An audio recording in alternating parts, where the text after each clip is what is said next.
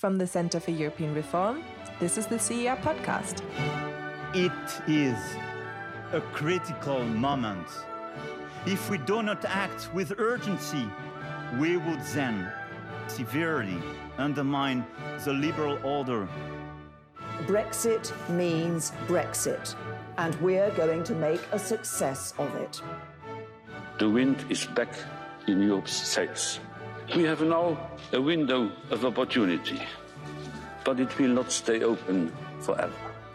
Hi, you're listening to the CER podcast with me, Beth Oppenheim, and today I have with me John Springford, the CER's Deputy Director. Hi, John. Hi, Beth. So, Brexiteers argue that leaving the EU will lead to a prosperous UK unshackled from the meddling EU, off-striking trade agreements far and wide. The Conservatives have always liked to depict themselves as the grown-up party, the safe pair of hands for the economy, but it now really seems indisputable that leaving the EU is going to make Britain worse off. Even Philip Hammond has said so himself. The UK economy will grow outside the European Union, but the economy will be, in any of these scenarios, a little bit smaller than it would have been if we'd remained inside the European Union. So today you're bringing us and our listeners your latest calculations on the cost of Brexit so far, the fourth update. Your last estimate, based on data until September 2018, put the fiscal cost at £320 million a week, or 2.3% of GDP. How are things looking now? Well, things are looking fairly similar, to be honest. The last data we have is until December 2018, i.e. the last quarter of last year.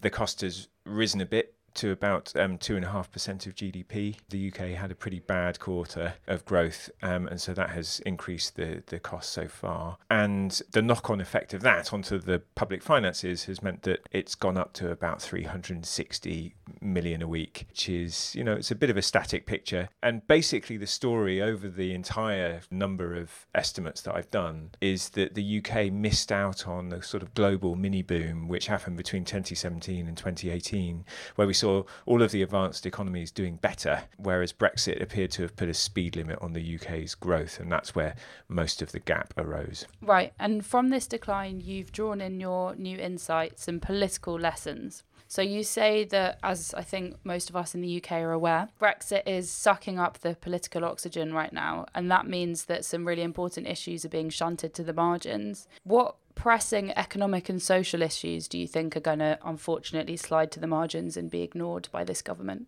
I mean, if you stand back and think about what the most pressing issue is for the UK economy apart from Brexit, it's really about how to deal with an ageing society over the long term. We have largely closed the deficit, and so the public finances are in a better shape than they were 5 or 6 years ago. But there is some big extra spending that's going to have to come down the line, and we're going to have tax rises to deal with that. Older people will need more expenditure on healthcare. They're going to need more expenditure on social care, looking after them if they're infirm or can't look after themselves. And in order to pay for that, you're going to have to raise taxes. And that's obviously going to be very difficult. Any kind of attempt to raise taxes requires politicians to expend political capital, in the jargon. And the reason why that matters is that older people vote. They want higher spending. They want more healthcare spending. And they also don't want to have tax rises. And, they're the ones that hold an awful lot of the country's wealth, for example, housing wealth. And politicians have a certain amount of capital that they can expend. They get hammered at elections if they annoy too many people, basically. And the Brexit process means annoying a lot of people. And so it's going to be difficult for politicians to annoy extra people by increasing taxes. Speaking of raising taxes, you also talk about how slow growth actually creates a more hostile, aggressive, competitive political environment. Why is that? There's a kind of voluminous literature, really, that economists and political scientists have put together about this, and so we know quite a lot about it.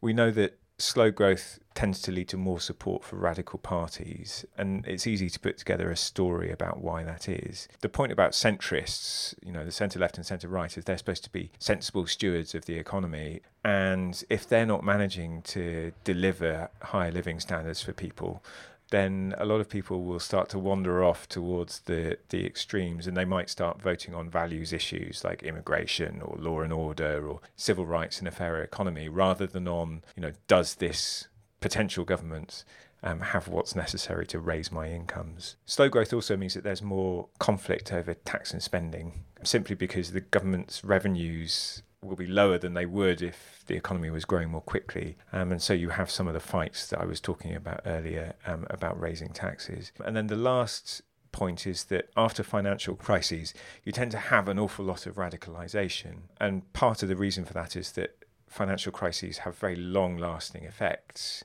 because a lot of people have built up a lot of debt in the boom years, then everything goes south, and banks and individuals and then eventually governments have to reduce their debt or try and reduce the amount of debt that they're building up. And all of that means that the economy is more slow growing, and that period of slow growth tends to be quite long. And so if we add Brexit to that problem, then I think we are looking at a prolonged period of political instability in the UK. So as well as being an economic failure so far, it's also going to have some really severe political ramifications. Tell me and our listeners, is it too late, or can the government reverse the damage that it's done? I don't think it's entirely too late. I mean, the order of, the economic priorities here are pretty clear, and I'm not going to talk about what the political priorities could be, because obviously MPs and politicians have to decide how they're going to trade off the referendum mandate on the one hand and their need to try and secure the economy on the other. But the economic priorities are clear. Remain is the best. Staying in the single market but leaving the EU is the next best. Then there's a bit of a jump to a customs union, which is a bit better than a free trade agreement. And then another big jump to no deal, which would be extremely damaging. Let's say that the UK decides it's going to remain somehow.